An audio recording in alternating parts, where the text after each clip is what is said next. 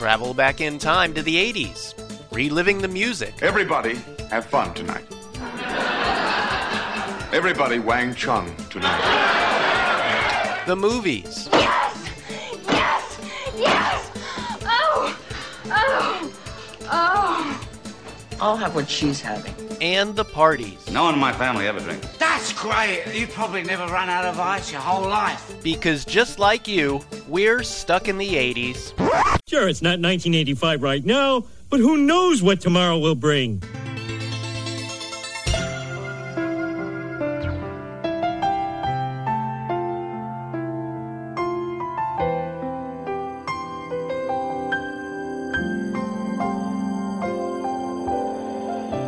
I did my best, but I guess my best wasn't good. Jesus.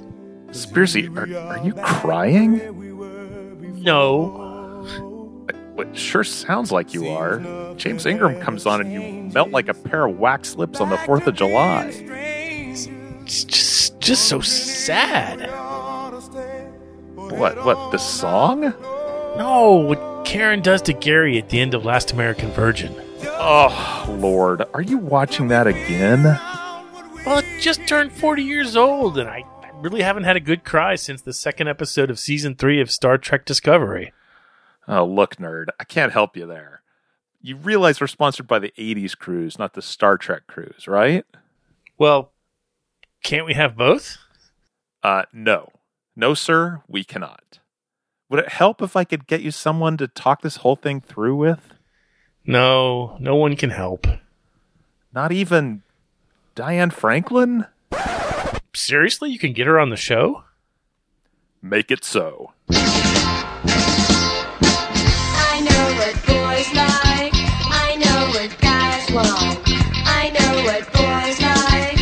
I got what boys like. I know what boys like. Hey, welcome to Stuck in the 80s. It's your old pal Spearsy. And Brad in L.A. And today, as promised, we have an amazing chat with an actress who played some of the most beloved roles in the 80s. And one of the most loathsome roles. It's our interview with Diane Franklin. No, you've been a true friend. I can't think of anyone who would have done what you've done for me. Stuck in the 80s is most definitely not sponsored by the Star Trek cruise. Don't get me wrong, I like Star Trek. I'll watch me some original series anytime. Captain's Log Supplemental. And Steve adores Star Trek and would gladly go on the Star Trek cruise if it weren't the very week before. The 80s Cruise! Yes, our true North Star. Join us in 2023 for a week-long trip back to our beloved decade above the Royal Caribbean, Navigator of the Seas. Performers will include Devo, Bret Michaels, Kim Wilde, The Church, Howard Jones, Living Colour, Jody Watley, The Smithereens with guest vocalist Marshall Crenshaw, Vixen, Cutting Crew, Midyear, Autograph, Tone Loc, and more. And first-time guests can get $200 of cabin credit just by using the promo code STUCK when booking. Just head on over to www.the80scruise.com in the internet browser of your choosing for more information. Now, live long and prosper. Again, wrong cruise. www.StarTrekTheCruise.com. Stop it. What are you doing? Are you on drugs? What about the drugs? What about the drugs? They're in the kitchen. The Last American Virgin, released in July of 1982, a full month before Fast Times at Ridgemont High came out. So I don't want to hear any conspiracy theories, Brad. I'm okay with the lack of conspiracy theories in my life. Yes, thank you. I think safe to say if it was 82, we would have been 15. Yeah. So did you see it in the theater? I don't believe I did. No. This was a HBO Cinemax special. God bless HBO. And it was very special. Very special indeed. I'm all tingly. Well, yeah, and I there's a moment during my interview with Diane Franklin where I tell her that she basically dragged a generation of guys into puberty, which she takes quite well. I can't believe you did that. I mean, just because it's true doesn't mean we need to talk about it with her. She seems very, very comfortable with the formal role and the informal role that movie played in a lot of people's lives. Yeah, which is cool. It's nice to see people, embracing the work that they did. And we talk about this from time to time, how musicians really they're with their creations all the time. They're touring those songs. They play them in their encores, but for a lot of actors and actresses, they do that work, and it's been, in this case, literally 40 years ago, and they're just completely separate from it. Yeah. No, not her. She embraces it. I was curious to see what critics thought of it at the time, so I looked it up on Rotten Tomatoes. Last American Virgin has a 77% fresh rating, which seems... That's surprisingly high. Yeah. Fast Times at Ridgemont High only has a 78% fresh rating. Just okay. Huh. And I would say, I mean, these are two very different movies, despite coming out within a month of each other and both having a lot of the same themes. Yeah. I mean, they come at it a little differently. Yeah. One reviewer called it, quote, a barely tolerable, raunchy, formulaic teen comedy that turns unfashionably serious with a realistic downbeat ending, unquote. Wow. Reviewer. Nailed it. I feel like you crushed it there. Yeah, exactly. When was the last time you saw it? Did you watch it this week? I tried to, but I had trouble chasing down a watchable version. It's not streaming anywhere. It isn't anywhere streaming, and yes, I know, gentle listeners, you might also think, oh, someone's probably posted it on YouTube.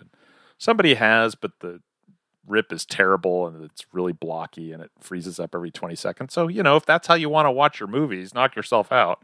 So it's funny, I was going to watch it the other night. The wife had agreed that, for the interest of research, we needed to rewatch it again.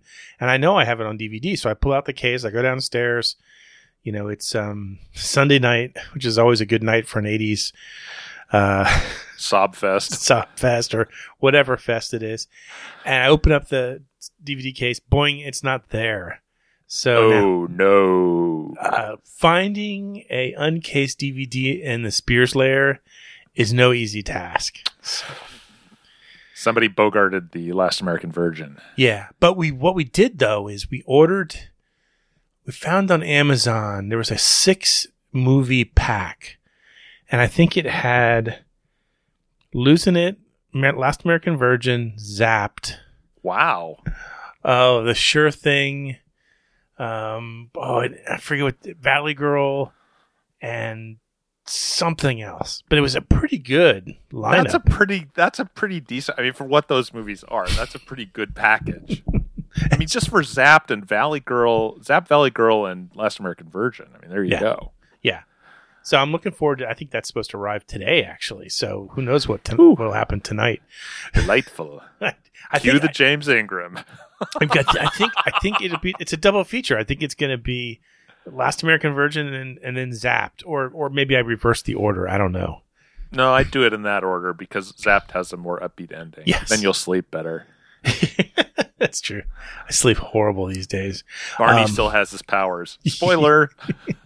Anyway, so Brad and I have been talking about this movie for a couple days now, and it's funny how you think that this movie has some unique themes.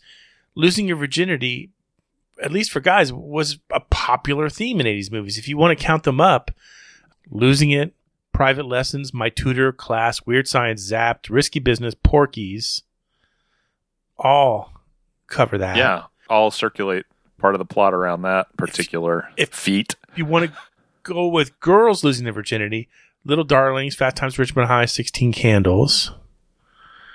Yeah, it's funny because we were also talking about movies that have like downbeat endings, and I had a real hard time coming up with other examples, but Little Darlings came to mind.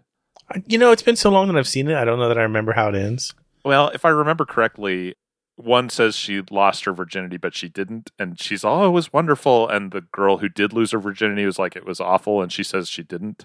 Oh. So it's like this crisscross at the end. Like, maybe this isn't everything you've been thinking it would be. I don't know. Boy, movies with sad endings in the 80s. I didn't. Well, I mean, Sophie's Choice. Well, like teen movies. Okay, teen movies. Yeah, I'm like, you come up with some sad endings. Yeah. But yeah, teen movies with down endings. And not, they're trying to sell tickets. They want us to have a good time. Right. In Footloose, Ren doesn't get the crap beaten out of him by the redneck boys in the pickup truck. No, he kicks their butt, doesn't even have any dust on his tux when he's finished. The one thing that Dinah and I talk about, we talk about how Last American Virgin is 2 movies in one. and we talk about how it's a little bit more maybe realistic than other teen movies at the time. And she talks about how the fact that this is a movie that was based on an Israeli movie called Lemon Popsicle, was it? I believe that's correct, yes. Which was... And it's directed by the guy who wrote and directed the original right, as well. And that is based on his actual life. So what when I think about, when I go back and I think about this movie, and when I watch it again, it is definitely two movies. There is the raunchy teen comedy where you have guys measuring their own units, in gym class. Like you had time for that. Yeah, and oh yeah, this is a plate of cocaine. Mm-hmm. Yeah. I just keep it in the kitchen along with the flour and the sweet and low. But it's also this amazing love story that ends in a very sad but totally realistic ending. Because let's face it, most love stories, until you get married and you meet your soulmate, it's like Tom Cruise says in Cocktail, all relationships end badly, otherwise they wouldn't end. Yeah, there's something to that. Yeah. I think that what's also interesting is that you have a female lead character, Karen, played by Diane Franklin, who was neither a hero nor a villain, but sort of a pawn of sorts who gravitates to whomever seems to like her most. And it's an unusual character, I think, at that time. Everyone seemed to have a more established agenda. Her character does not. Yeah. Did you ever date somebody just because they expressed interest in you? I know I can think of at least one girl that I dated that I'm like, oh, yeah, okay, sure, let's go out. Yeah, no, I did. No, that didn't really work out. Okay. There was someone who liked me in high school, and I invited her to a dance. And then we went on a date, and there was like no chemistry whatsoever. Yeah. And I remember I tried to weasel out of the dance. And I told her that I was grounded or something. Like I had done something horrible and I was grounded. And my mom caught me digging a hole in the backyard with a shovel. So I told the girl, so we can't go to the dance. So I feel like I'm out of it, right? And hour later, my mom comes in. This girl has had her mom call my mom to get me off the hook because they'd spent X number of dollars on the dress. You're like, I figured it all out this time. Oh, wait, no, I didn't. Yeah, because my mom's like, what? You're not grounded. What are you talking about? And I'm like, oh, geez. I remember it to this day. Like, I can't believe I've caught in the pinchers. Oh, what? Parents talk to each other? Yeah, that's obviously, clearly the secret weapon that parents of teenagers have is that teenagers don't realize that parents talk to each other. Yeah. So most people by now probably have seen this movie. If you haven't, like I said, it's going to be a challenge. You're going to have to probably buy the DVD or maybe you can rent it. But Diane came on the show to talk about the 40th anniversary of the movie. We talk about her other roles, what she was doing before that movie hit, what she did afterwards. We do spend some time on Better Off Dead. We talk about what she's doing today. It is a long conversation. She is a great conversationalist. And it felt more like two people chatting over beers than it did an interview. When it's over, Brad and I will talk a little bit more about the movie soundtrack. And we'll have some quick seggies and the usual other delights. But sit back for now and enjoy this conversation with Diane Franklin.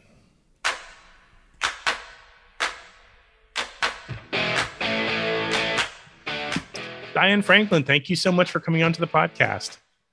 Well, thank you for having me. I love anything having to do with the 80s. That makes me happy. I love 80s podcasts. That's funny because I love seeing photos of you on social media. You really get into the spirit when you interact with 80s fans at cons and conventions, and you really embrace those roles that we remember so much. One of the things is I personally love nostalgia, and I feel like it takes people back in time. And like you could have a really horrible day and all of a sudden you see a photo of something and you go, wow, like that just takes me back. Like I have no problems. It's gone. So so sometimes, I look for really obscure things, or I'll find something. I don't know, I'll just try different things. And so I appreciate you saying that because at a certain point I thought, well, is this just getting, I don't know. I just didn't know if people would be that interested anymore. But I think people even more so, are interested. And the younger people are very interested, which is amazing. It's just so exciting. That people are looking back and then they're going, oh, like I want to go back in time and, oh, I've seen her in this, or, the great thing, the lucky thing I have in my career is that I've been able to do a lot of different kind of genres. So I can reach a lot of different people. I've done comedy, drama, TV, film, teen films, horror, just a wide range of things. I've had, and a lot of people really didn't know about my career when it was actually happening. So it's very exciting now for me to be able to take the time, because I wouldn't have had the time when I was younger to connect with people. I would have been working. I would have been getting ready to audition for something. So now I have the time to focus on people and say thank you. So I wonder if that's the reason. I noticed that a lot of the actors from that decade, for the longest time, they kind of were resistant to talking about it, or they turned their back on those movies. But lately they seem to be coming around, and there's more and more memoirs from actors about those days.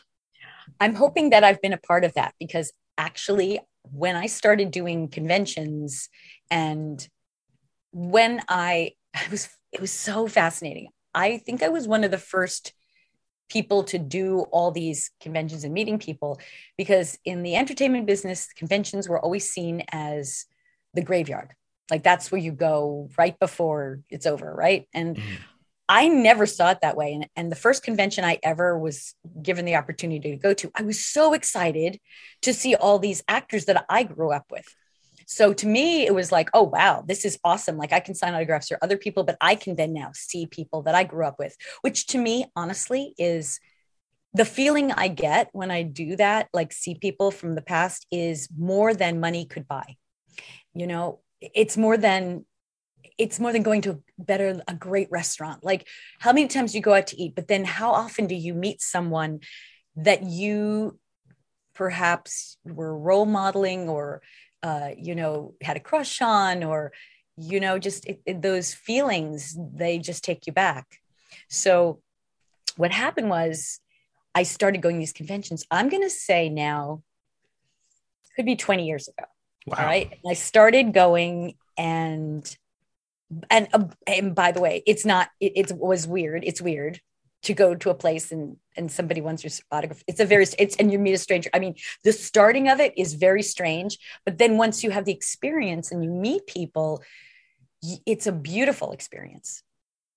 So what was interesting was I started to do these conventions, and then I started telling people, my friends who are actors and actresses, you should go and do these, because you have no idea like how happy it makes people. And I think it's one of the things we can do as actors to give back, because we've always been on the other side of the screen. We've never known how we affected people. And the stories I hear and the things that people bring me are beautiful and life-changing and affect me as well. In answer to your question, yes, other actors are starting to do it more. They're trusting it. And then what happened, honestly, was conventions became a moneymaker. And then all of a sudden, all the studios wanted to have a spot at a convention. And obviously Comic-Con was huge and created a mass, like almost a mass hysteria of people wanting to go to conventions. But then when COVID hit, everything pulled back again. So it's really starting to kind of ramp up again, and people are a little still hesitant.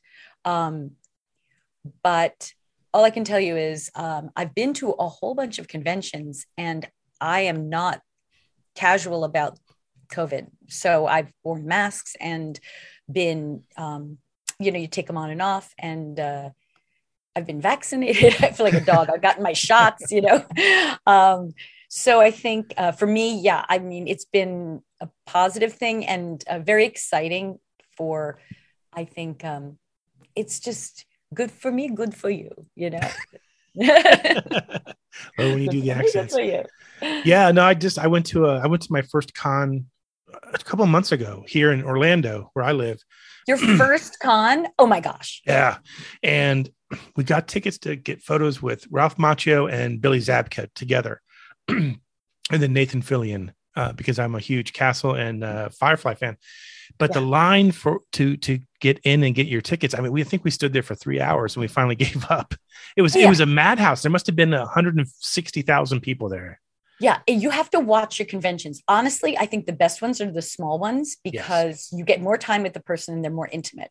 When they get huge, it's out of control. I mean, lines around the block for one person. And also by the time you see the actor or the person, they're so exhausted and they all can be like, they sign really fast, take a picture and it's gone. So you've been waiting for 3 hours and then you get like, less than a minute because it's so hard. I mean, for me, I've been very fortunate because I don't know, just I get people, I get a constant stream, but I don't have those huge lines, which, obviously are money makers for the people involved, but I can see why the actors are, who are that big, get tired. Yeah.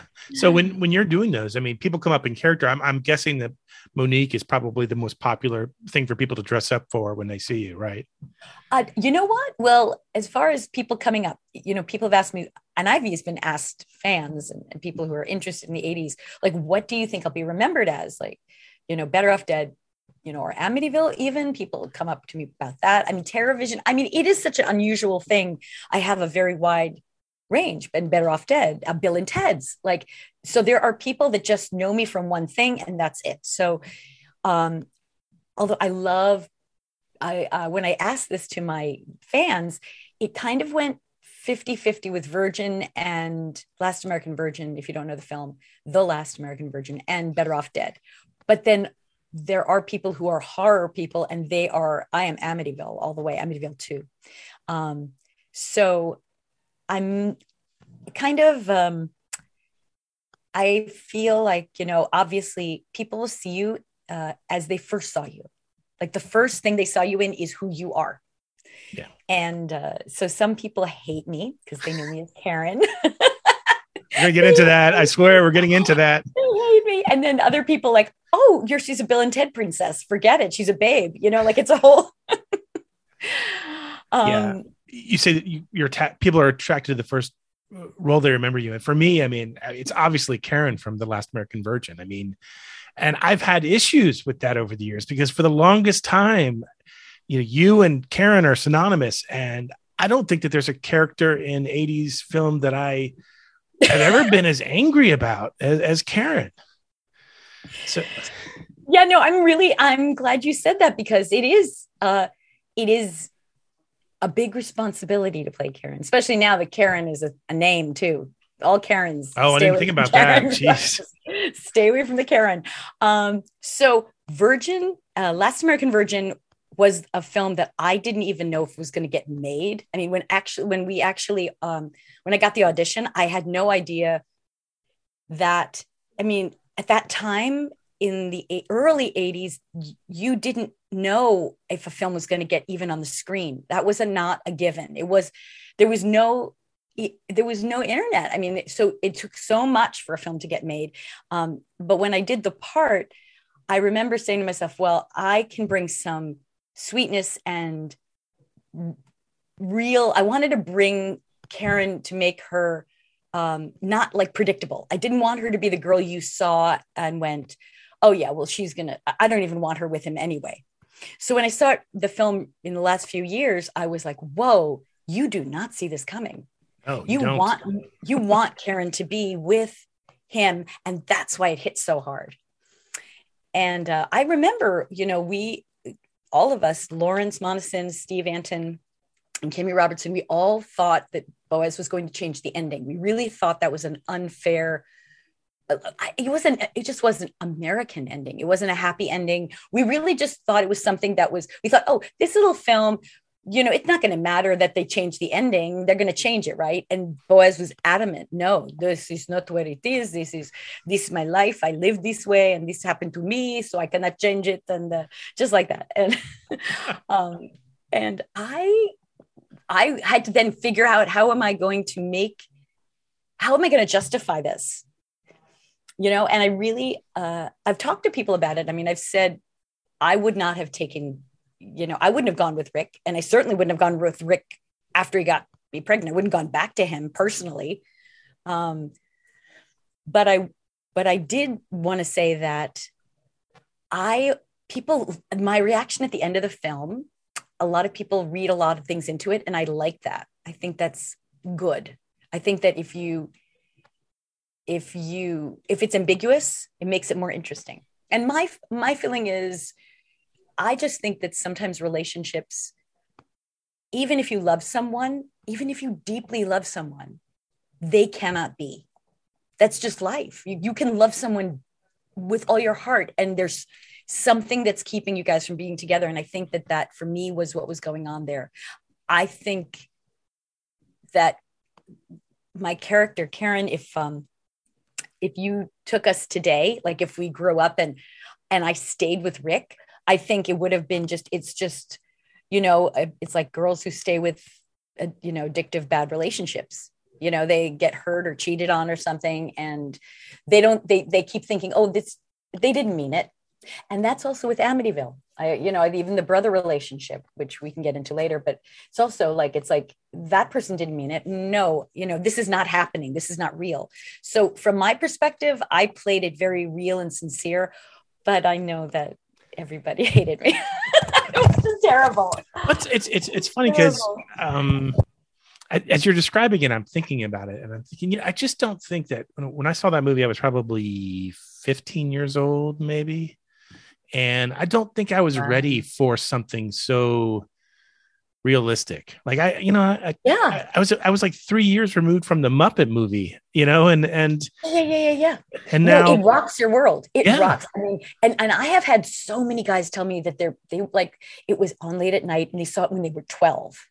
And I'm like, yeah, a movie like that will change your life. Yes. Like that's the movie you remember. Like you go, oh man, I'm not going to let that happen to me, or I'm not going to be that guy, or I didn't even know all this stuff happened, Yeah. And then also frankly, for me, playing Karen, and I had the nudity in it, and I think it really taught a lot of guys a lot of things, really. I really think it's like the sex education for guys. I mean, I've always said that, and it's true. Like guys learned, they didn't know even maybe what a woman looked like, or naked, or they or how to treat a woman. Like it's one thing to see a girl like just naked, but another thing to see a love scene. Yeah. That's a different. No, I think that's what all those 80s movies I thought taught. Everyone that I've told that, hey, you can't believe who I'm going to talk to next week. I'm going to talk to Diane Franklin. They're like, oh, they're like, tell her that she's the one who forced me into puberty. And I'm like, oh, come on. I'm not telling her that. It's just like, I'm like, oh, come on, guys. But you're right. I mean, yeah, no, it's true. And I mean, the way it was. At that time, I couldn't have talked about it like this, but now I go, no. It's like, where you're going to learn. Your parents are going to tell you, show you, you're going to learn. And the thing about Virgin, I've always found really amazing. And this is why people, I think, still watch it today. Like, okay, if you told me at that time, people are going to watch this film today, I would have said, how is that even real? How is that possible? Right. But for so many reasons, it's a human story. It never goes away. Whether it's today or 100 years from now, humans will be acting the same. They will have the same problems and same dilemma, and it will connect. Obviously, the ending will never go. It'll never go away because it's not cookie cutter. So that's another thing. It's a time capsule for the 80s, which is great. So if you don't know anything about the 80s, all of a sudden you're smack in the world of a teenager during that time. In the darker world, I mean, in a world, let's say, more realistic. Like I look at Fast Times sometimes and I go, I loved Fast Times, but that was very American in a way. Like it was a comic book almost. Yeah, it was cute. Like it's cute to be an American, but this was a little bit more, it was more real, gritty, and like, it was the part of like, I think teenagers, the exploring, like, what if I did this? And that's why when you watch it, it's like you get to explore the parts of life that maybe you were thinking about, or maybe, you're curious about. I mean, like everything from the crabs and the whole, the prostitute and the whole thing. It's like, yeah, like don't think people don't explore or think about those things or want those experiences. And if you get that heads up on it, you're like, oh, like I'm sure so many guys were like aware of crabs, you know, from that movie if they had not even heard about it, right? Yeah. But the other thing I wanted to say was that people will watch that movie, young guys will watch it. And what I love about it is that movie lures you in with the sex.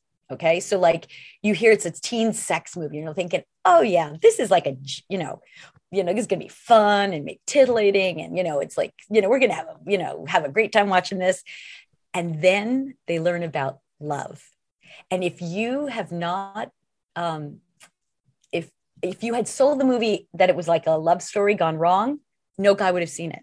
So I think it's one of the smartest films because I don't think I've ever seen, I mean, I remember that distinctly it was two different tones, but I think it's so smart that Boaz was able to create the story where it brought guys in, but then they learned something and they may not have ever learned. Yeah. Did he share that vision with you, with the cast at all? Did he kind of say, here's what I'm trying to do with this movie? I'm trying to tell two stories.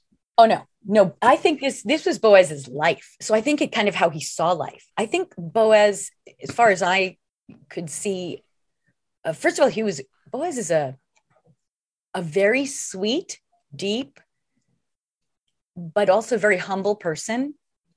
And I think when he wrote this story, it was based on his life. Obviously, this is a movie that's a remake, for those of you who don't know, of another film called Lemon Popsicle.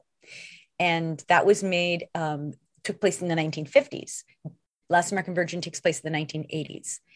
And the other thing I wanted to say was that, so this actually happened to Boaz. So all the things that happened with the crabs and the prostitute and all that, he experienced that. So I think there's a part of him that goes, boys will be boys, and this is what life is like. But then there's a place which gets serious. And I think I don't think he did, it wasn't an intellectual thing. It was an emotional thing. I think he connected to the story emotionally, and that's why it works for us as an audience. Did you ever get the impression, did you ever hear from him after the movie came out? Was he happy that was he happy with the final result? Did it express, did he find it cathartic in any way? You know, I've only heard positive things. I don't know if I asked him personally, but at the last screening, I did see his daughter. She came to the screening because Boaz couldn't. And it was a screening at American Cinematheque. And Lawrence Monason and I were there to answer questions, Q&A. And so his daughter came, and that meant so much to Lawrence and I. Because that meant that the film still means something to him, and he would have loved to have come, but I think he was afraid with the COVID going on that's not a good idea.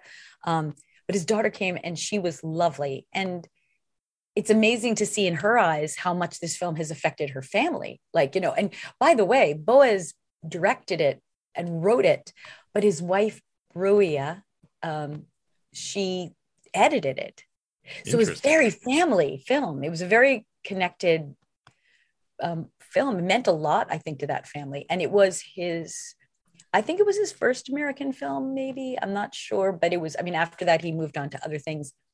And I know that there were plans to make sequels because in Lemon Popsicle in Israel, there were many sequels. I don't even know how many, like 8 or so. I have no idea. But with us, Last American Virgin, that was the only one. And I don't know why. Maybe it was because in maybe Israel, maybe they're a little bit freer with those teen films, maybe the nudity of the subject matter. But here, maybe it was big, but it wasn't. Maybe had resistance from people to show it in theaters. I don't know. Because it definitely pushes people's buttons. Some people just left the theater in the middle of it because it tackles, issues like abortion, and it tackles, there's cocaine and reference to cocaine, and there's drinking. But this main thing about this film is that teenagers act like adults. You don't barely see the parents, and that the kids have to make adult decisions. And again, that brings us back to a feeling of when you're a kid and something happens to you, do you tell your parents or do you take it on? And during the 80s and the early 80s, kids took it on. took it on. It's your problem. You're not going to get rescued. You're not going to do it. You have to deal with it. You'd go to your friends or whatever. That it was a different world. So I think that's another thing that might be shocking to people who see it today. Yeah. You know? I agree with what you were saying earlier too, about how when you see your character in it and it plays out, it's not what she does isn't quite as telegraphed as teen movies you see today. I mean, I read in your book that you describe your role as having no center, no self, no identity, but rather you gravitate to whoever is nicer in the moment, like a feather in the wind. Mm-hmm. And it wasn't until I read that and then went back and saw the movie that I'm like, that's exactly what your character is doing. And it's just it was so, I think, unusual for us to see something so realistic and not predictable. And how many girls are like this? I mean, for me, there are so many girls who are very young and they don't know who they are yet. They only know who they are based on the people who are around them. So if somebody likes them, then they gravitate to them. I mean, and this could even be friends. You can have a friend, like somebody like you, and suddenly you're like, oh, I'm their friend. You bring out a certain part of your personality so that you can, relate to them, but that might not be who you are. I actually have an interesting thing happening right now. I have students I teach, and I have I teach acting to kids, and I do, right now I'm doing, I usually teach, I can teach K through 8th. This particular program right now I'm doing is 3 to 8th. And I also teach professional actors one-on-one. And I had all kinds of teaching. I do improv and scene study and voice work and all this stuff. So dialects too. But I have this one girl, and she has friends. She is a 6th grader. Or 7th grader. This is the height of socialization in middle school, 7th grade. I mean, 8th grade is you're just right there. Like, your friends are the most important at that age. And she and her friends are very tight, and they talk all the time, and they're very close. And one girl is very talented, but she loses herself in her friends completely. Like, when her friends are around, she completely loses her identity, and she becomes just one of those girls, and she actually stops being her own person. And then there was this other girl. She doesn't have a sense of who she is yet. So she's the one who latches on. She's like the third person in the wheel. But the second girl is fascinating, because this is a girl that I didn't see her identity until I started teaching her. And then she was able to say no to her friends. Like, she's going to do her own thing. Like, she was able to hang out with them, but then she would be like, no, I'm going to go do this thing. Or, I saw her become her own person. And I went, wow, there's an example of, where Karen is she just goes from person to person. There's a time in life where, whether you're younger or older, you have to decide if it's your life or if you're going to just follow other people in their life. And I felt like Karen she never had her own center. She had a friend, but she was popular almost by default.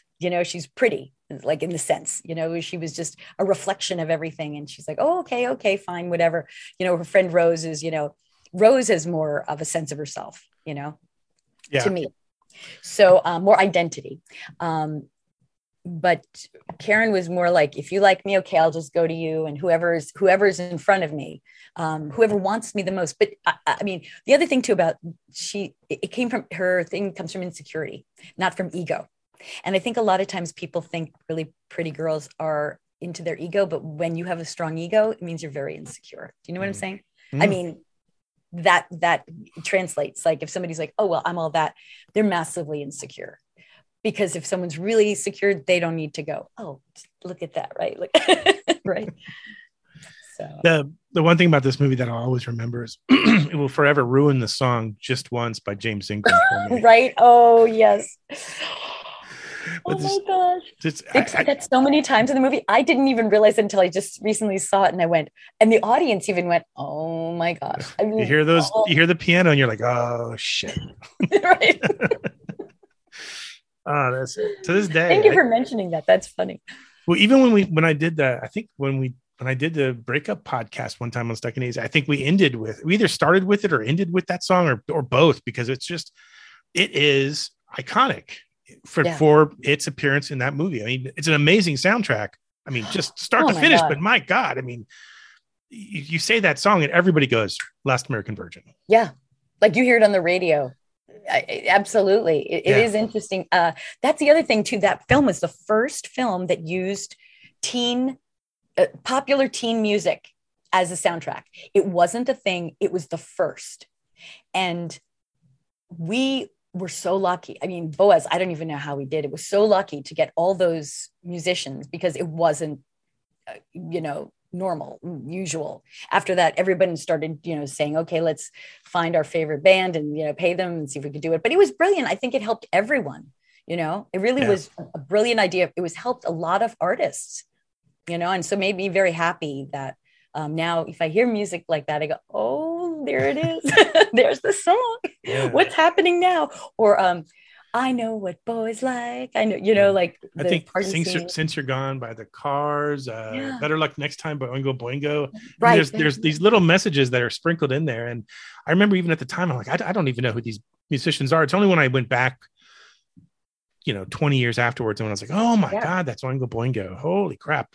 All these bands I just had never been exposed to at that point in my life. So contrast Karen. It's like exam for your chemistry exam at NYU. Right. Contrast Karen with Monique from Better Off Dead. I mean, this is almost like the evolution of Karen. This is like the better version, like what you were talking about before. Someone who is confident in her individuality. Thank you so much for noticing that, because that was a very big thought in my head at the time as an actress, because it was before I did Virgin, I was cast in a soap opera as a bad girl. And I was the girl who was influencing the good girl and getting her to take hide her birth control pills in her shoes. And it was like a whole thing. And I never understood why they hired me as a bad girl, because I was a good girl. I was always a good girl. And that's I know that was just kind of my thing. I remember, meaning I didn't do drugs or I just was more innocent that way. It wasn't judgmental. It was just I just wasn't that. So, but I kept getting cast as the bad girl. So I was like, what's up with that? And then with Karen, I was like, what is up with this? Why? And I realized later that people were trying to find a way to cast me, but it was because I was, they saw me as being pretty. I'm not even going to say I never really saw myself as pretty, but they did. And because of that, at the time, casting would always try to go, oh, well, we can't make the pretty, we have to push her to the pretty girl, and then we're going to have to make her the bad girl, And I was like, I didn't understand that emotionally. So I always felt like that wasn't who I was, center, but whatever, you want to get roles, you play all these different characters. And I am very committed. And I played an evil girl, an evil babysitter in a movie called Summer Girl. I mean, now that I'm thinking about it, a lot of bad girls were wait a minute. And weren't you were almost the bad girl in Better Off Dead, because weren't you originally up for the part of Beth? Yes. Originally Savage wanted me. He looked at me for the role of Beth because he saw in Last American Virgin. And so now I get that. I go, oh, wow. Now I see what you were seeing, that you saw me as the pretty girl, the nice girl who would have dumped Lane. So, but when I went into that audition, I came in so strong as Monique, so strong. That is the fact that you even brought this up. I came in there because I bonded with Monique emotionally. And so he was shocked. I think they were all shocked that I would want to play this character, that I could play it. So I remember Savage really struggling. He was like, we got to make you really super adorable. Let's try a lisp, so talk like this. I don't know. I'm I think he was just trying to change the image of Karen. And I was like, so we cut my hair and the whole thing, so, but when you're talking about the evolution of the character, yeah, I mean, look, Karen in the early 80s, girls were seen as objects, objectified. And I'm talking, this was before Molly Ringwald, before she came out. There was even like Jennifer Jason Leigh, we were, that character in Fast Times, or even Phoebe Cates, like she was an object of desire, and Phoebe actually played an interesting, because she was like more the American girl of like, yeah, I'm hot, but I'm tougher that way. Like, I don't care, but women were not looked at. There was always like, they were pretty and like looked at that first. And then, oh yeah, you're smart, that kind of a feeling. It was just different. And by the time I got to Better Off Dead in the mid 80s, all the John Hughes films came out where we now had a centered female character. Like she was the main role of those films. That was the first time girls had, with Molly Ringwald, what I think was exceptional about her career was John Hughes gave her the opportunity to be the focal person in the story. We got to know her. We got to know her emotions. We got to see that she's a full human being. And we'd never, ever, it was almost like she was like John Cusack in Better Off Dead. Like she was the poor girl. Oh, you feel bad for her, But when I wound up doing Better Off Dead, I was like, wow, I finally get to play a character that is a girl role model. And there weren't a lot out there, there were strong girls, but what I liked about Monique is that she won your heart by just being, she was a likable character, and she was capable. She's capable. She could fix a car and do things and and move and ski. She was athletic. And I really like that. And I think I was very proud to be able to say, oh, wow, like I could tell kids, go watch that film. You will, that will be something, you'll look upon in the future. Maybe you'll go, oh yeah, I want to be somebody who's capable. And guys have told me they loved Monique because they were looking for a girl like her because she could do a lot of things. Yeah. And that's fun. Savage Steve Holland had such a unique way of doing films. His films stand above everything else. I mean, there's a stamp that he puts on them. I'm kind of curious what he was like to work with as a director. I mean, did you get a feel for what he was trying to do? Because I mean, I got to admit, at times when you were filming that movie, you had to think, I don't know what the heck he's trying to do here. I trusted him. I knew. You know why? Because Savage has a great heart. And I knew, like, John probably had another image of what was going to happen, but I was like, no, this guy gets it. He gets the core of what makes Better Off Dead great is that there's a part of Savage that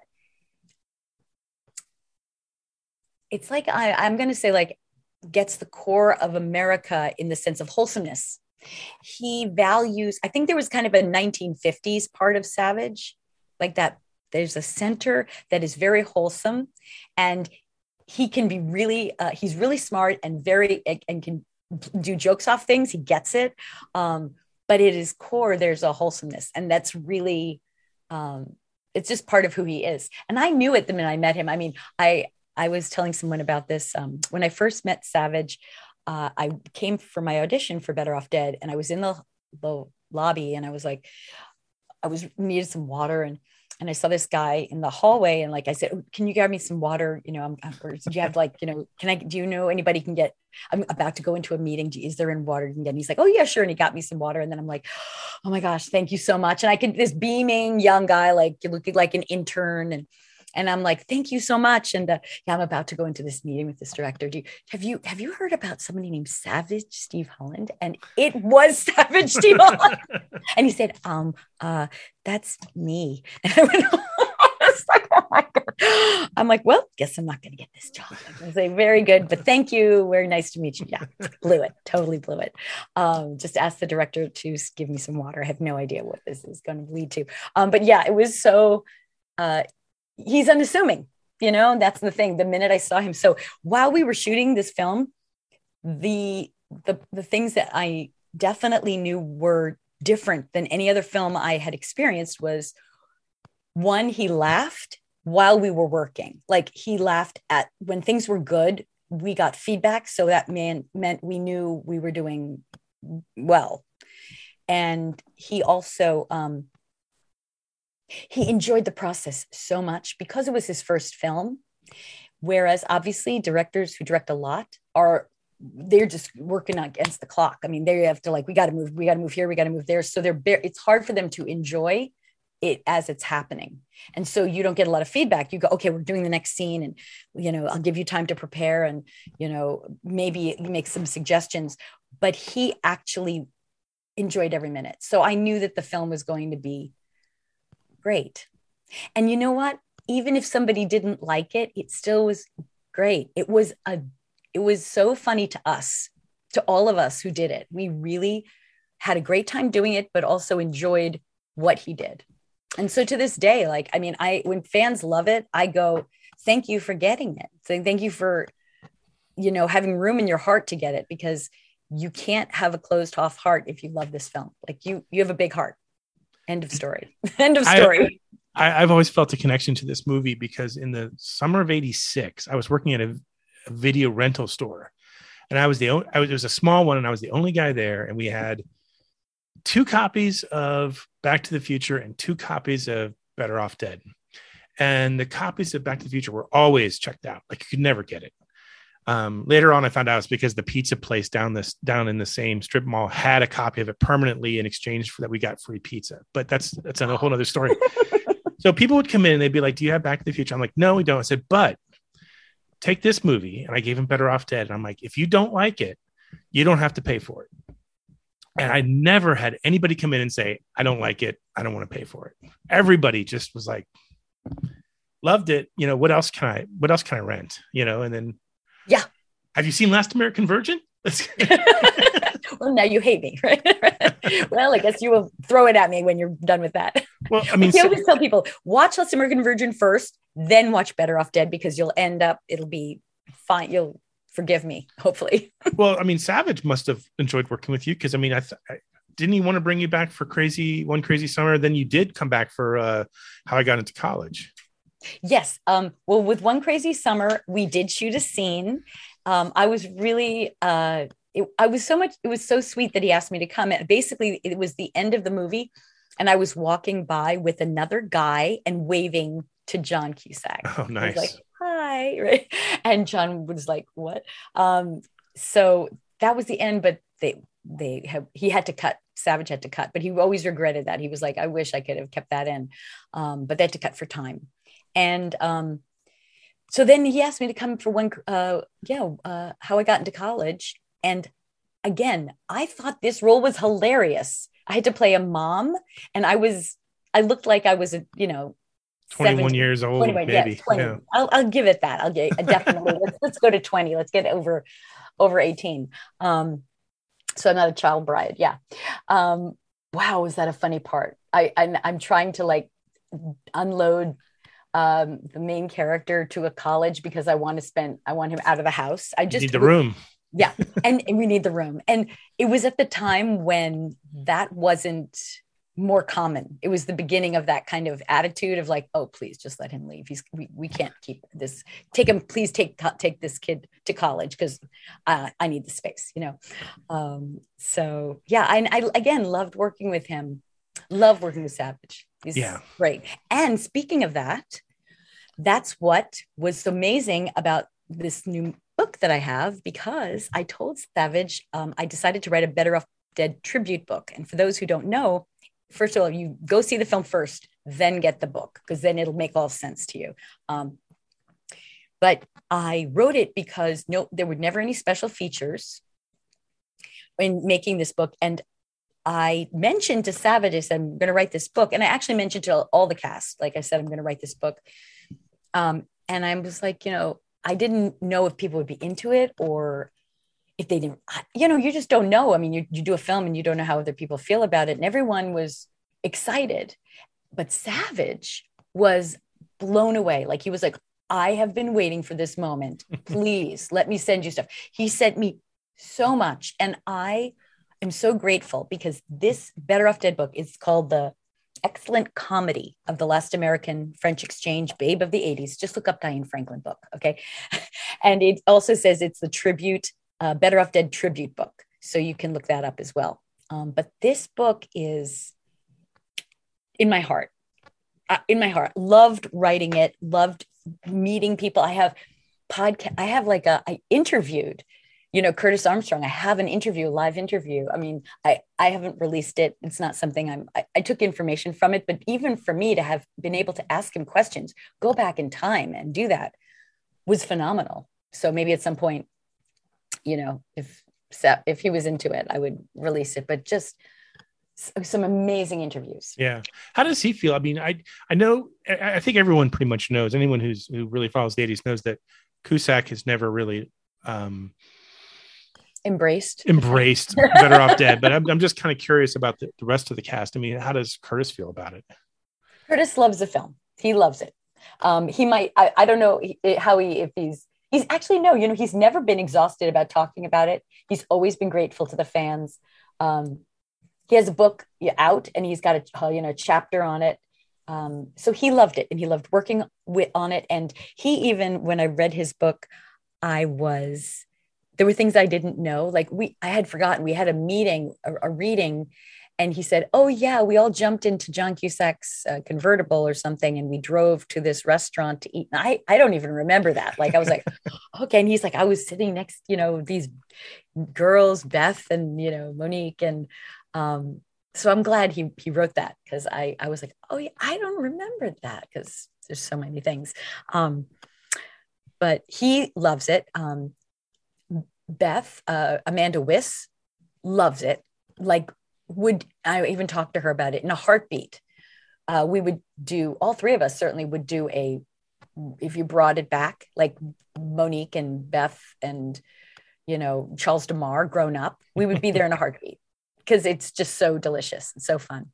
Yeah. And then Aaron Dozier he was so excited about this book. He also loved the film. Damian Slade, who played the Paperboy, loved it. Like, I mean, he's grown up, but still, I mean, he's the Paperboy. So yeah. No, he's iconic. God, I would love to see a movie like this. I mean, it's sort of been the trend now for the last 10 or 12 years to either do a reboot or a sequel to some of the 80s classics. And Better Off Dead seems like pretty ripe material for bringing some of those characters back and just having some fun with them. Would you be open to a project like that? Oh my gosh, absolutely. I've talked to Savage about it a little bit. I don't know where he's at. He wants to do one, and I don't know if it's where he's at with it. I have to talk to him, but certainly, absolutely, in a heartbeat. Yeah. Like, how fun. And my feeling, like, I mean, at a certain point, I would even write a script, because I've been doing so much writing. I've not that I'm a writer. I would certainly have, other writers look at my work, but certainly just to get it done, because I mean, honestly, at a certain point, everyone's busy. So it's who's going to do it? The person who cares, right? Yeah. So it'd be great to bring it back on a streaming service, kind of like they did with Cobra Kai. Just kind of imagine it in a different format. It doesn't have to be a movie. It could just be even a limited series would just be a fun thing to do. With Monique and Beth and all our kids. Yeah. Being down the K-12, right? Like, just super fun. You sell yourself short as a writer. I just rolled through your book. I mean, it answers so many of the questions that fans would have of everything you've been in. I mean, you really address it all. I mean, it's hard to, when you read that, come up with questions that you haven't already covered. Thank you. I mean, I certainly, when I write from a perspective of what I would want to read and what I would want to know, and how even the way I set the book up, I wanted it to be where, for me, like, I like a book that I can go to any chapter and start reading.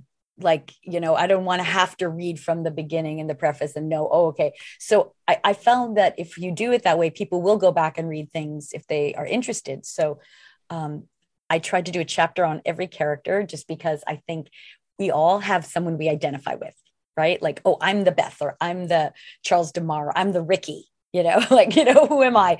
And the characters that are in Better Off Dead, you might say somebody's a bad guy, but even bad guys have their reasons so it's kind of interesting when I wrote it.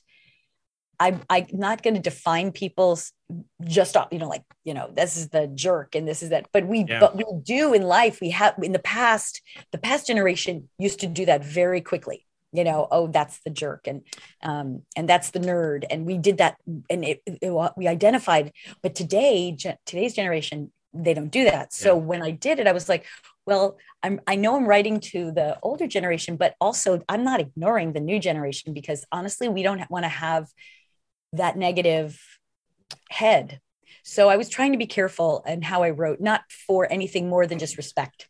Yeah. Just be respectful. When you were talking about the character Roy Stalin, you called him something. I think of him as the villain of the movie, but you called him something much nicer. I don't know if it was, you called him a ski bum or something. And it took me like 90 seconds to realize, who is she talking about? And then I'm like, oh, Roy Stalin, of course. Right. So yeah, weird. Because again, like you say, villain, and we are so used to in stories, good guy and bad guy, but that's that's put in our brain. Remember, we all have and actually, it's actually more of like an American way of thinking. Americans have good guys and bad guys. European is like full circle. The good can be the bad and the bad can be the good. So it's kind of just a different head. You could sort of see in some ways American theater evolving in that direction, though. When you watch some of the series now that people binge, I think the characters are a little bit more. They have definitely. Even when you look at a series like The West Wing or something like that, like an iconic series. I mean, all the characters there were no true villains or angelic heroes. I mean, everyone had their faults. And that took a while to happen since the 80s. It wasn't the original way things were written. I think it was perhaps originally it was economic because it was easier to go, well, nobody wants to be this, everyone wants to be this. And so we're going to sell this to these people, like who want to be the good guys and the heroes. It was easier. I think it was based on that. But then what I'll say is that today, I mean, it's wonderful. Like it makes all like the superheroes, even the character, Marvel characters, whatever all the different characters are much more human. And because of that, I look at it and say, all right, like you could say some people are just born, bad, but then there's also so many people who are obviously nurtured bad. And so you have to look at a person and say, how is this person seeing the world? And when you see how the person sees the world, then you start to understand, okay, well, maybe they need either, I'm not saying you tolerate bad behavior, but you start understanding that we're all the same. It's all how we're treated, and it's also how we take in information. So I will say this, I think it's really fascinating is as a writer, one of the things I've learned is that you might think, you might write a character, and even like with Better Off Dead, all these characters, a lot of people you cannot change. As an example, Ricky. You cannot change Ricky. Ricky, the poor guy, was raised by a pushy mom. That's all he knows. And unless he went outside of his comfort zone to learn how other people are, it's like all he can do is he roles model off what he was raised with. So it's kind of fascinating when you think about, like, everybody's been raised in a certain way, but how many times have you looked outside your own way you've been raised to see how other people have, and maybe what they learned that you didn't, or they were given that you didn't, and then perhaps change some things. But that's a book. That's a whole story. That's another movie. I know you're still a hardworking actress today, and it seems like you get to work with your daughter a lot, who became a filmmaker. I'm just kind of curious, what projects are coming up for you that we can look forward to? Oh, thank you for asking. So, okay, first of all, because you mentioned my daughter, something funny. She does a podcast which is on YouTube now, and it's called Sid, SYD, and Olivia Talk Shit. Okay, that's her. So much for the motherly thing. That's the podcast, and she asked me to be on it recently, and the episode hasn't aired yet, so it's in season 2, and so I'm I was just really happy that I got to be on her show. That was just like one thing that she's doing. And Sid is Sydney Heller. That's her comedy partner. And I recently was just thinking, I mean, I've done all this acting, and then Olivia started to do comedy, and she connected with her comedy partner in high school. And I thought, wow, like they are on track. Like they've done series together, like on the internet. They're famous on TikTok. They're under Sid and Olivia. They're really, really, really working hard, and they're spending a lot of time together. And I thought, wow, like just having the opportunity to be on this show it's like a moment in time. Like she could jump to a series and, it could all change in a flash. So I was really grateful to be on the episode. It was like, oh, I get to work with my daughter. You just never know. Did she ask any questions you didn't see coming, or? Well, it was the episode has to do with astrology. And so I'm giving her some astrology thoughts, which is kind of funny. Like I sort of doing predictions and that. So it's kind of funny. My background is I always take it with a grain of salt, but my mom used to do charts. So I know, like I was raised kind of knowing about that. So it's just a very fun episode and it's pretty cool. I was giving that to her. But so I did that. And then I also did a lovely short film, which is now, I think, being submitted to film festivals all across the country. And it is called Falling Up. And I saw the screening with Olivia. She came and she was like, oh, Mom, this was really like great role. Like you did a beautiful job. So I'm really proud of it. It's really a cool movie. So I mean, whenever something comes up, I usually post it on my Instagram or my Facebook or Twitter. So people can find out what's going on. And then I'm supposed to do another movie in November in England. And it's fascinating. It's like horror, but it's spooky. So I like that. Yeah. So, what attracts you to the horror movie genre? I mean, because that is kind of I think I told you via email, I don't watch your horror movies because I'm so susceptible to nightmares, period. Like, yeah, I completely get that. Here's what it is. I like horror because for me, that's where the drama is. To me, like, you do a cop show or something. That's a lot of exposition. Like, I saw him on Tuesday and we were in the, I was down the hall, like in, room 217 when he came in with a, knife and it's a lot of exposition. To me, the horror films are where you get real good emotion. And so certainly for now in my career, even though I did Amityville 2 when I was younger, first of all, that's just a rite of passage as an actor. I just feel like as an actor, it's so exciting and so good to do a horror film because you start understanding filmmaking a lot because you see special effects makeup, how the music affects it. It's really, and the tone and the feeling on the set that the director sets up is very different, very specific.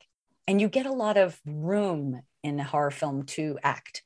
There's a lot of, you've got time where it's not like, let's get it done. Because you're not waiting for the light, right? Losing the light. It's 3:00 in the morning and you're shooting, but still. But I really like horror because, again, for me now as an adult actress, in my later years, that's where the drama is. Like that's where the heavy roles are. And I mean, I did Amityville Murders in 2017. I think I did that, and or 18. Maybe it came out in 18. And I was blown away. I got to play Louise DeFeo, who was actually, sadly, I'm sad that I even had to do this in the sense that it happened, obviously, that she passed away because of the real life murders. But what a gift it is to be able to play someone because that's, I get to pay tribute to the person. So, that's why I like horror that way. I'm not into the horror where like you saw me decapitated and my head goes flying and blood comes out of my nose and, claws rip into my face, that's not my style. So I don't do those films, but I like spooky, scary, suspenseful horror. Yeah. So that makes me, I think it's kind of more exciting, right? Still not going to watch it because I remember the last time when I watched that John Cusack did about some hotel room. It took me like 4 days before my dreams returned to normal. No, just watch Bill and Ted's Excellent Adventures instead. Just skip the whole thing. Yeah. I just showed that to my wife for the first time last week, and I'm like, I don't know what you're going to think, because when you first see it, it's a little off, but she loved it. She thought it was fantastic. Oh, that's not.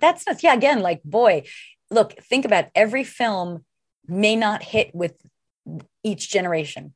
You know, it's some things hit, some things don't. What I really like about Bill and Ted's Excellent Adventures is that they can show it in high school. You know, like you're in that, you know, when the days where, like, you know, okay, the substitute teacher's here, we're going to show a film, and all the kids are like, yes, we can do nothing today. And they're like, okay, we're going to watch Bill and Ted's, like, yay, you know? So to me, I'm so glad that film exists, because kids can have a great day. And then they do a paper on Last American Virgin in college. That's how they take it. You would have been great if you had been cast as Joan of Arc, which I know is what you were. Yeah. I'm just saying, I can totally picture you as Mozart's wife and Amadeus too. I mean, thank you. 2 roles that I wish you'd gotten, but it would have been amazing to do the role of Costanza. But it's funny. I mean, it would have been a totally different take, but it would have been amazing. And I do have my audition tapes, so at some point. You gotta put them online. Yeah. At some point. Online. Oh my gosh, they're so incredible. Just what an experience. Just to have that, just to be, those of you who don't know, like, I auditioned for Mozart, Amadeus, the movie Amadeus, and the Oscar-winning movie, which won like the most Oscars of ever, as the role of Costanza, Mozart's wife. And boy, what an amazing audition process, what an amazing film. And I got to work with Milos Forman many days. Like, we worked so many days. So it was great to meet him and Saul Zaentz. So amazing. Yeah. That leads me into our traditional final question here at Stuck in the 80s. We like to think of our podcast as a time machine.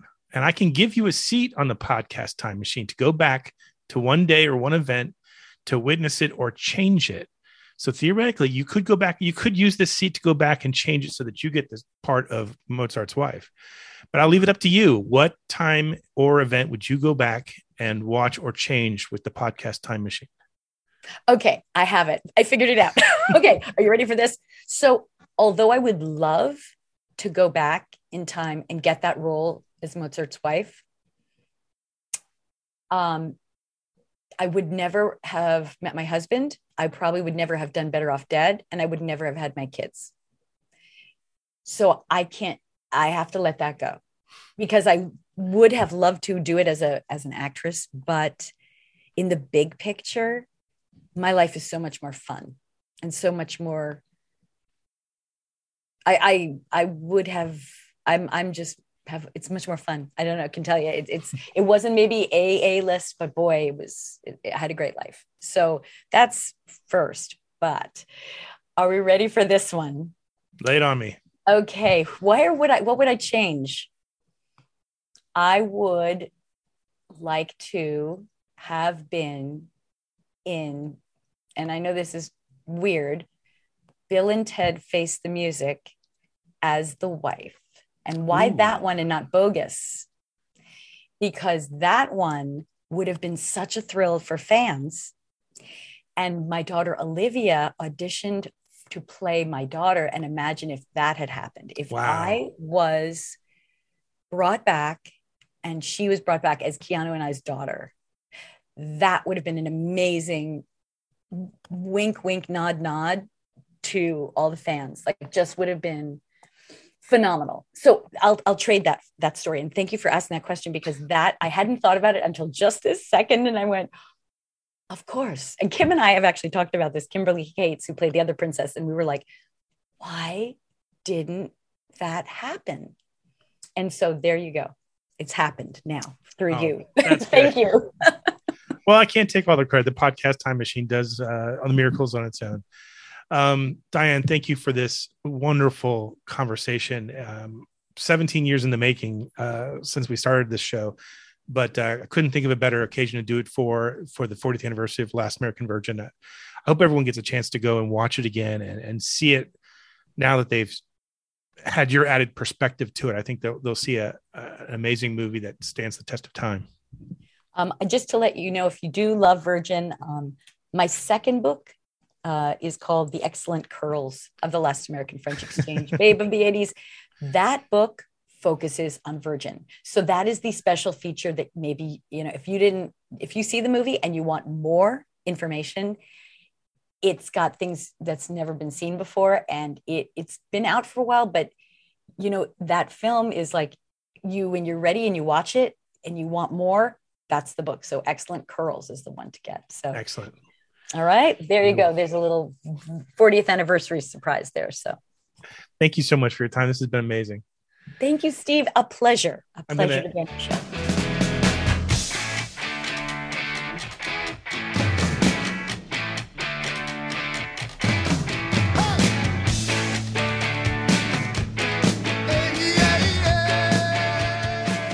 There we go. Diane Franklin. What do you think, Brad? Oh man, that was fantastic. Like you say, it's just like you're hanging out on the couch, having a drink and chatting about 80s movies, which is, pretty much what we call a Thursday around here. I liked her answer for the podcast time machine.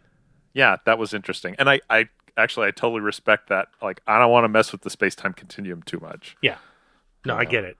But it does make you think, because when you read her book, she talks a lot about that audition for Amadeus. Yeah.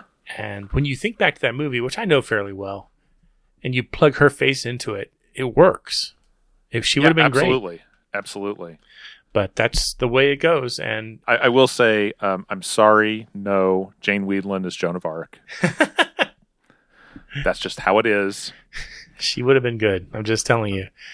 And I, if you see the video, I happen to see the video that Steve shared with me. I love the fact that her phone case is a cassette tape. I didn't notice that. You can see that when she texts her husband. Yeah, for those who don't know, we do have the entire video of this interview, and we'll post it eventually on YouTube. The other thing I think that stands out, and even she mentions it, this is a movie that had a very distinct soundtrack. Yeah. I will say, when she says it's the first movie to use popular teen music, the Beatles might have something to say to you about that.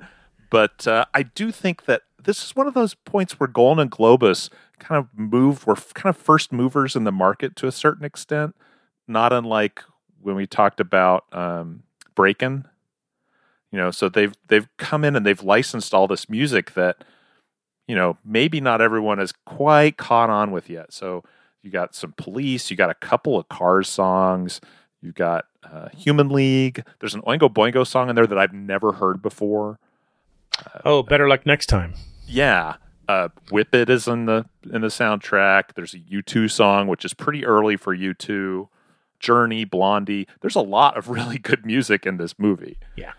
My criticism would be that, unlike a John Hughes movie where the soundtrack really is or feels more organic as part of the movie, I feel like in Last American Virgin it feels a little less fluid. I would agree with that. And the other thing I'll mention, if you take the time to see this movie, you could almost watch it with the audio off just to see the 80s fashion. Yeah. Like, it's a little exaggerated. That's okay. But, come on. Gary going to deliver pizzas in his sleeveless T-shirt with the bandana around his neck. Like, oh my gosh, it's just note perfect. Nobody wants to see you or I dressed like that. If that guy rolls up to my house with a pizza, I'm locking the door. Something extra anchovies? Get out of here, kid. It's got some cringy moments in it, like any sex comedy that's 40 years old has. Sure. But, and the use of drugs is probably made me uncomfortable then. It still does today. Well, you know what makes me uncomfortable, Steve? The Seggies. Prepare to qualify. It's time for Stuck in the Arcade. You didn't think this was going to happen. I know. I thought it was dead. I come not to praise Stuck in the Arcade, but to bury him. But I'll put the shovel away. It wasn't. It was only mostly dead. Yeah. Oh, and you know so much. We asked people a few episodes ago if you really want this arcade Seggy to stick around, email us. And I think we were hoping for 10 emails. I think we got probably 20 or 30. So I think we're going to keep it. Yeah, we'll hang on to it. Fine. make us talk talk last time about... I try and suggest a change around here. Jeez.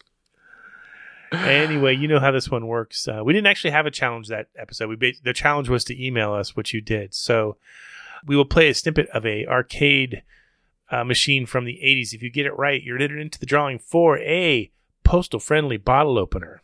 You know what? I might throw in a copy of Diane's book, too, this time. Nice. Just to welcome it back to the Seggy family. Oh, sure. And then, plus, I read it, and I read it on Kindle like in 2 days. I just roared through it. It was just... Yeah. It answers every question you want answered. Nice. So pay attention. Here's this week's Mystery Arcade Sound.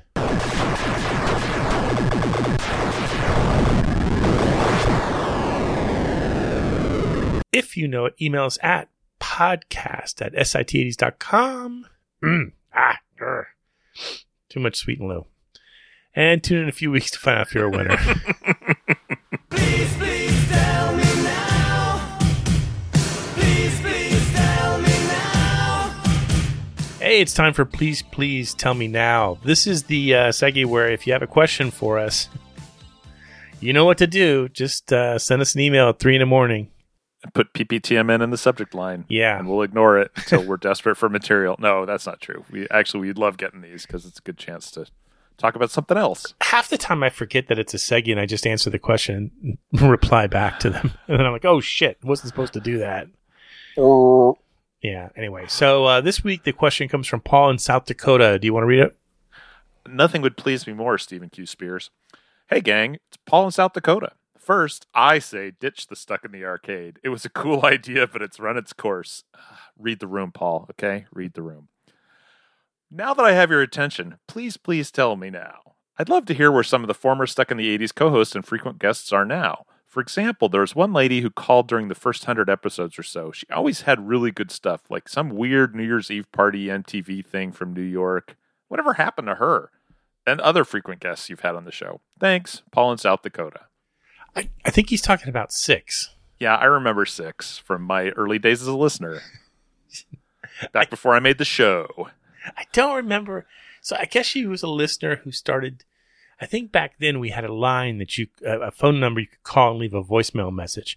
And so she used to call and leave these really long voicemails in a real heavy Northeastern accent. I don't want to specify that it was necessarily New York or Jersey or whatever, because I have no linguistic abilities to be able to tell you, regionally where she came from. But all Steve knows is you talk funny. Yeah. But and so she would pop in from time to time and tell us stories. I think maybe we had her live a few times. Okay. Yeah. I mean, I don't remember the exact circumstances, but I remember her calling in, and actually I remember that New Year's Eve party story. Yeah. So what happened with her was it's been like 10 years at least. 10? 15? Longer. Maybe 15 years? I mean, I've almost been on the show for 10 years. Oh, no, you have been, because almost, yeah, for sure.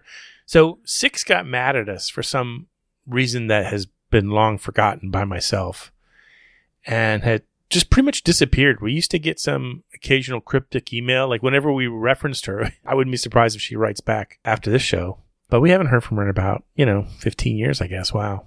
Boy, that's a good memory to be able to harken back to. Well, she was one of the first kind of external personalities on the show. So, yeah. Other guests, frequent guests, Kathy Wass. She was a guest and a co-host for a few years. She's running one of the public libraries back in Tampa Bay, I think. Nice. I saw that on Facebook the other day. Stephanie Hayes was a frequent guest and occasional co-host. She's a columnist now for the Tampa Bay Times. I think her column has some name like Stephanately. That's cute. It's some I don't read it. It's memorable. Chase Squires. Chase. Our boy Chase.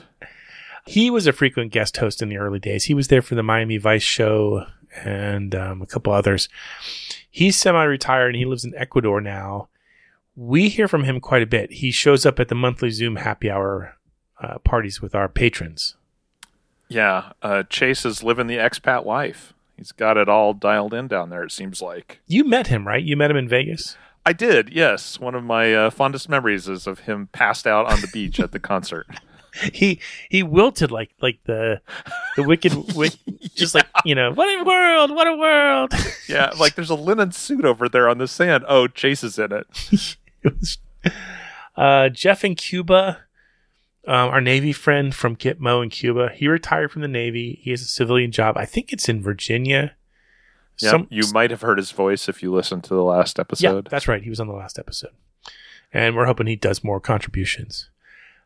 Jen with one N, we haven't heard from her in a while. She still lives in the tippy top of the northeast section of the U.S. I saw her last year in person. Me and the wife, we saw her. Oh, that's right. We were up there and we stopped by and had lunch with her. We still hear from her often. We just haven't had time to have her on we have email with her. I email with her now and then. Yeah, it's hard to coordinate times to record these days because we're all so scattered. So both physically and brain. So I think those are the major ones. Anyway, hey, we love your PPTMNs. Feel free to send them to us any topic. Just remember to put PPTMN in the subject line. Email address podcast@sit80s.com. For Chuck Coverly, that's letter S, letter I, letter T, number 8, number 0, letter S, punctuation mark, period, letter C, letter O, letter M. Podcast@sit80s.com. Yeah. We'll be right back after this commercial break. Wherever you go, sweet and low. More people you know, sweet and low.